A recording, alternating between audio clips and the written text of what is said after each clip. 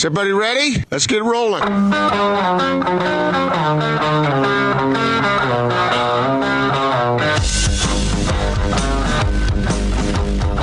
This is The Big Show on 97.5, 1280 The Zone and The Zone Sports Network. Big Show, Gordon Monson, Jake Scott, 97.5 and 1280 The Zone. We're going to talk to Boler coming up here momentarily. We'll ask him about the latest, what's going on with the NBA and the players doing whatever it is the players are doing, trying to discuss whether or not they're comfortable with coming back. We've had several conflicting reports on that today. But let's get out to the Sprint special guest line. Sprint, they make it safe and easy to get what you need online. Visit sprint.com for online services and local store availability. Joining us now, the television voice of the Utah Jazz, Craig Bolerjack with us. Lisa's pet name for me is Boler. What's happening, Boler? Jake, how are you? Gordon, how are you? Doing well. Yeah, absolutely. Are you still hunkered and bunked down at home? I am. Yes, I am. I do get outside on occasion and ride and bike and whatnot, but trying to be careful about the work exposure. Gotcha. Understand. Are you trying to work on the suntan? No, I haven't done that. But you probably got some sun out on the North 40. On the North 40. I'm trying. Yeah, I'm heading back up there tomorrow. So, all right. Just got to change the scenery up a little bit, Jake. You know, guys, got to just do it. And now I just understand there's a fire north of Midway, so that's really good. Yeah.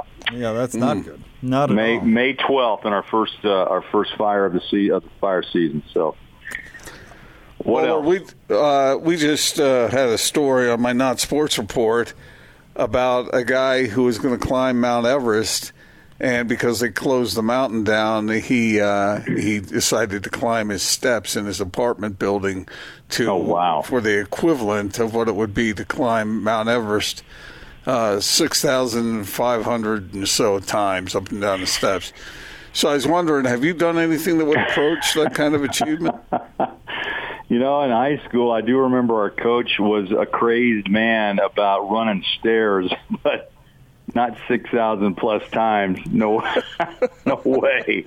I hated climbing and running stairs. Oh, that was brutal. Let's do it again. I can hear it. It echoes in my head right now. And let's do it again. It doesn't feel good. No, it does not. The old thighs were burning, huh? Oh, they burn good. Yeah, those are memories that are seared in my memory. Let me ask, though. You climb Mount Everest, but is he replicating no oxygen, or is he wearing a tank? I mean, how's that working? See, that was the question I had. There weren't any. He had the air conditioning on, maybe, but there weren't, blizzards blowing through. I didn't think so. No weather change, or you run across the abdominal snowman or Bigfoot, whatever that is. So, no, that's. I mean, I applaud him for trying to replicate the climb, but it still would never replicate what actually you go through up there. My gosh, can imagine. Oxygen. No, it's just Boler. He did it for a good cause. So that was he earned money for healthcare workers, great, and whatnot. But I'm just wondering. Do you have the motivation? Would you have any cause to want to go climb a mountain? I mean, a big mountain like that. A big mountain. If I was maybe 45 years younger and had knees, I would maybe ponder it, but then probably say no. But, oh, my gosh, you have to be elite. And those who aren't, right, Jake? I mean, you hear the stories all the time, but you barely get past base camp. I mean, you get altitude sickness, and many don't make it, and they leave you on the trail. They found out, right, when they were cleaning up the trail, they found discarded bodies and all sorts of things that had to be brought down off the mountaintop. I mean, it's amazing. Because it's there. Because it's there. Mm-hmm. Craig Bolerjack with us here on 97.5 and 1280 The Zone. Boler, today's kind of been a weird news day because there's been conflicting reports about what communication is taking place amongst players Wojnarowski talked about how it was a text from union reps where they were just going to get a yes or no answer from players if they wanted to return. Then there's been other reports about how it's a council of players. And anyway, who knows what exactly it is, but it sounds like players are communicating. Do you think players would be eager to return, or most players would be eager to return and play out the part of the season or the playoffs? Boy, Jake, I tell you, that's really the big question. I think to answer it simply, they want to play. But then to take it to the next level is, how will you do it, and what guarantees can you guarantee me and my family if, I'm going to be sequestered for 2 months? Are they going to come along? Or am I mean, there's a lot of things, Jake, that I think this still has to be worked out. One baby step, and it's a small step. The Jazz actually had a few players in yesterday, unnamed, unnumbered, to work out for the first time. And so that's the first step, right, to open the door. But I think there's a lot of players that have made comments that, the family is a concerning part of this equation. How do they play into this? And are they going to be away for a month and a half or two if you get to the finals? And how is it supposed to all play out? What about testing on a daily basis? And, how can the league guarantee, that the bubble isn't broken, that somebody either enters or leaves that alleged clean zone and it's not broken? I don't know. It sounds a monumental task, and if Adam Silver can find a way to pull it off, and the other part of it, too, is to convince the union, the players' union. But I think it goes for a vote. I mean, I would think it would. Would you not, guys? I mean, I think I would want my voice heard if I was an NBA player, NFL player, that would be part of my right to take a vote. But then again, if you vote no, are there repercussions? I mean, there's a lot of things to work out here. Jake brought up a good point, Boler, earlier about the salary cap issues and how much money that could end up costing the players over the long run. Yeah, I mean, they share revenue, and and that basically, Jake, you're right. I mean, let's do simple math. The lack of revenue decreases the salary cap. What if you're in a contract year, and all of a sudden the cap becomes your worst enemy besides the coronavirus, because there's no play, there's no tickets, there's no concessions. The only thing I think the league is trying to bank on right now is actually trying to recover network television revenue.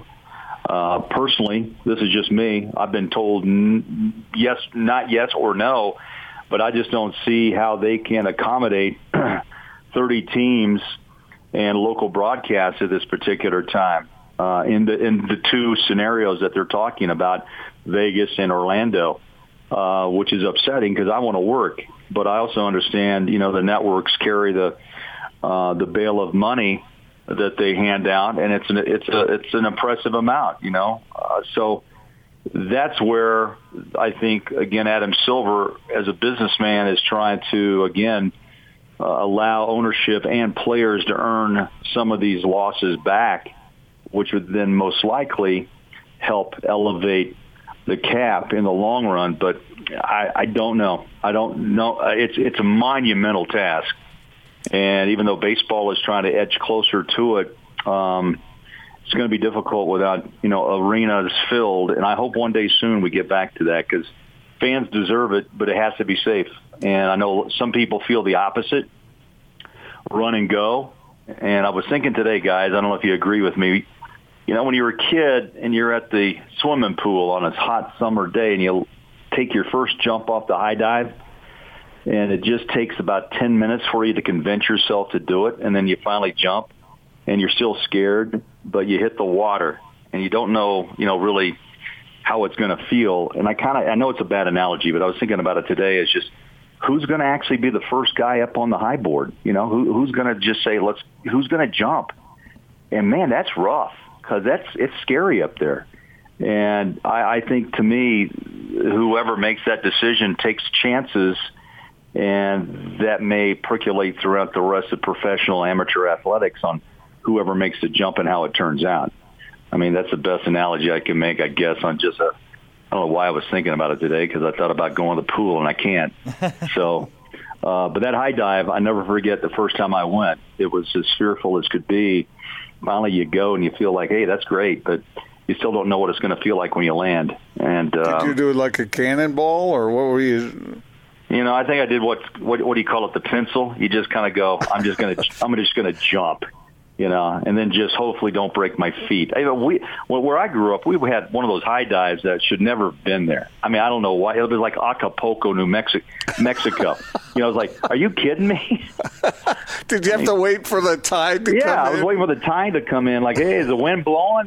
Jake is like, good golly. I'm looking around everyone stares at you, too, on the high dive, and it's, like, really intimidating. And then, of course, you see the lifeguard over there waiting to jump in to save you, and that really makes it a fun, relaxing experience. Boler, you remember when we forced Kevin Graham to jump off the high dive? And that, what was that? What was he wearing? He's some sort of teddy or something? He was wearing I believe a latex teddy.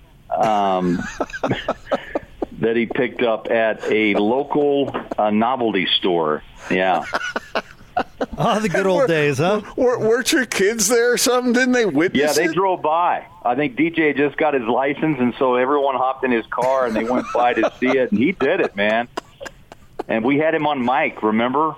Jake, this was ridiculous, and I tell you, I feel really bad. In fact, I should probably go counsel with him about doing that to him. But we put him through a week of hell. We really did. Oh my gosh! And he did it. He was a champ. He was a champ. Good radio, though. Good radio. It was good radio, and I remember well because I was producing DJ and PK at the time, and I don't think we could get away with that now. No. Different time, different place. Yeah, different time, different place.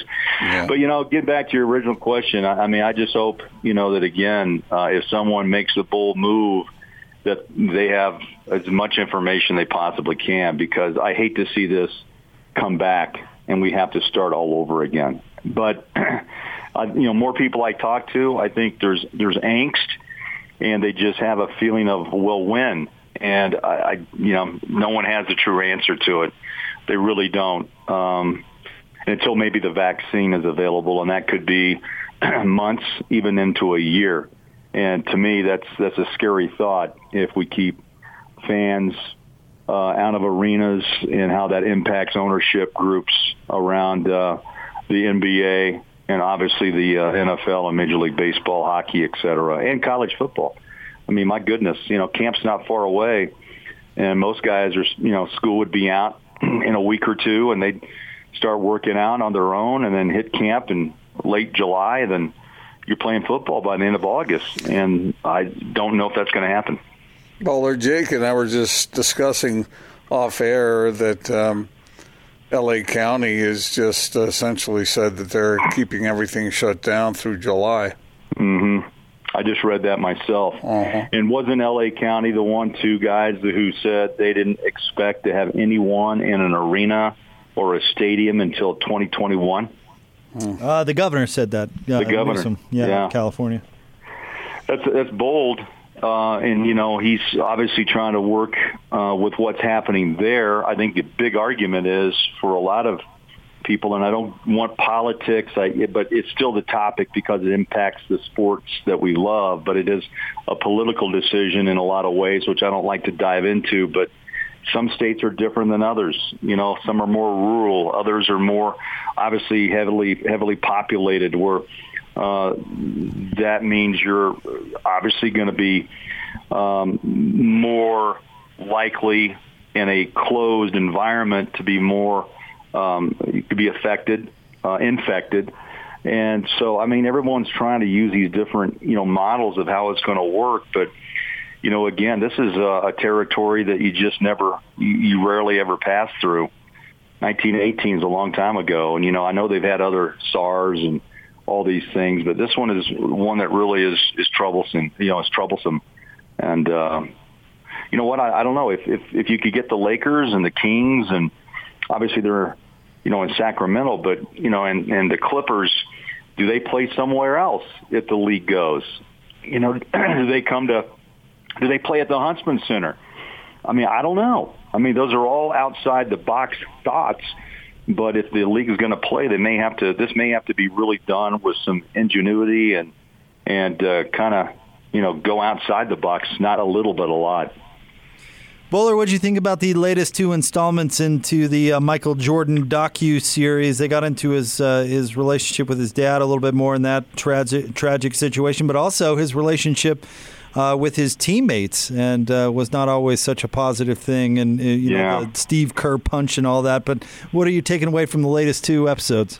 Well, I was very intrigued with this one because, again, they mentioned it, which I'm glad they did, the alleged conspiracy theories that we've all heard with Michael's gambling problems and the passing of his father, murdered, shot in the chest, and then the oddity of just not being reported missing, and the car was miles away, or the body was miles away from where they found the car stripped.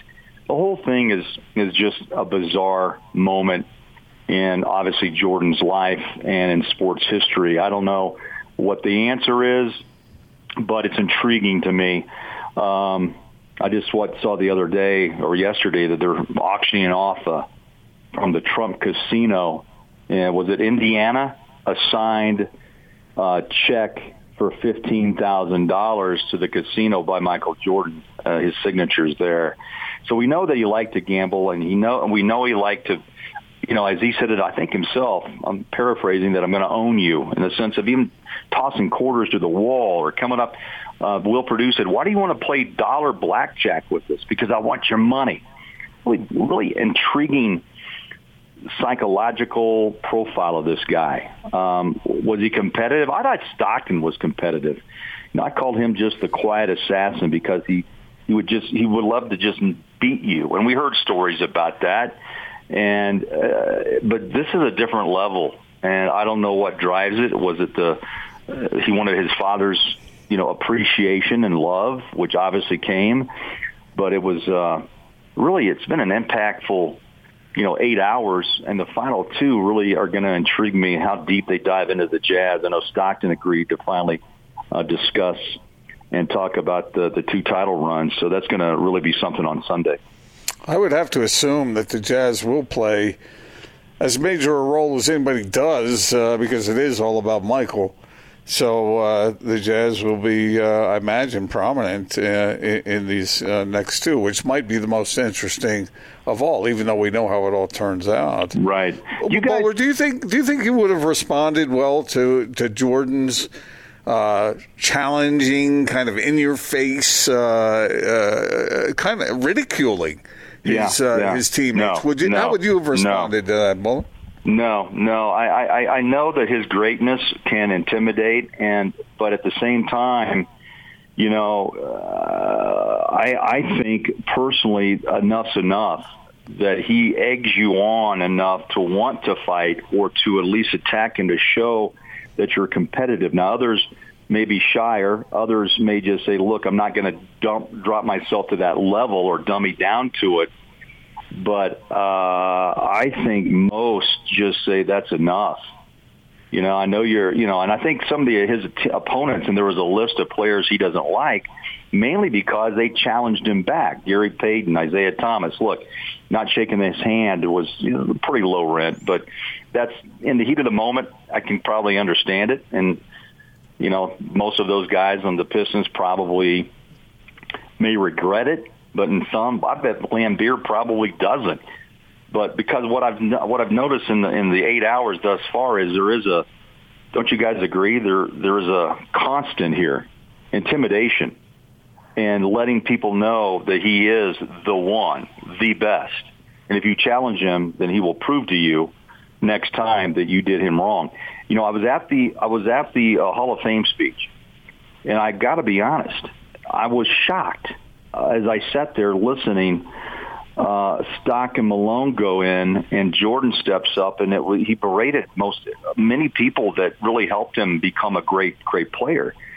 And I just thought it was by far not the place or the time to make those comments. But at the same time, I guess it was the competitive nature that he had to prove that what happened to him, he decided to walk over people to be the absolute best. Now, his talent level is off the chart. There's no doubt.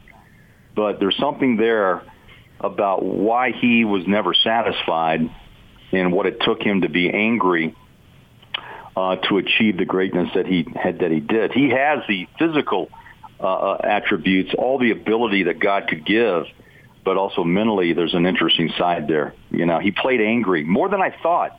And you know what, Gordon, Jakey, and I'm just saying the only guy I can think of in the league today that maybe plays that angry is Westbrook. It sets him off, and it makes him, I guess, in his mind, play better. But Jordan had to have fuel. I think you see this in this documentary, docuseries, that he had to have someone to upset him to continue to drive him because he was so dominant. Boler, as always, thank you very much for dropping by the show, and hopefully, things with that fire up there in Midway, hopefully everything will be all right. Thanks, guys. You know what, Jake, I'm sorry, man. That was a heavy conversation today. Oh, I like it. It was great. It was terrific. It was heavy. It was a little heavy, but it's heavy times, man. It is. You guys be safe and talk to you next week. Back at you, Boler. There's Craig Bolerjack with us here on 97.5 and 1280 The Zone. Yeah, I don't think Boler would respond well to because and a lot of people are that way. They're competitive people themselves, and they don't want to be challenged that way. They don't want to be intimidated or they don't want fear to come into the equation. They just want to go out and give it all on the court, on the diamond, on the field. But that was the way Jordan was. That's controversial, Gordon. Nobody likes getting punched in the face, huh? Yeah. Nobody enjoys that? Some people seem to be able to tolerate it maybe a little better than others. I don't think he went around punching everybody, but he certainly did get after everybody. And, that's one way of doing it, not the only way.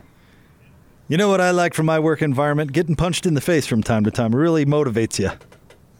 Okay, I'll remember that. It really, snaps you too, gets the best out of you. It's my favorite energy drink flavor, punched in the face. All right.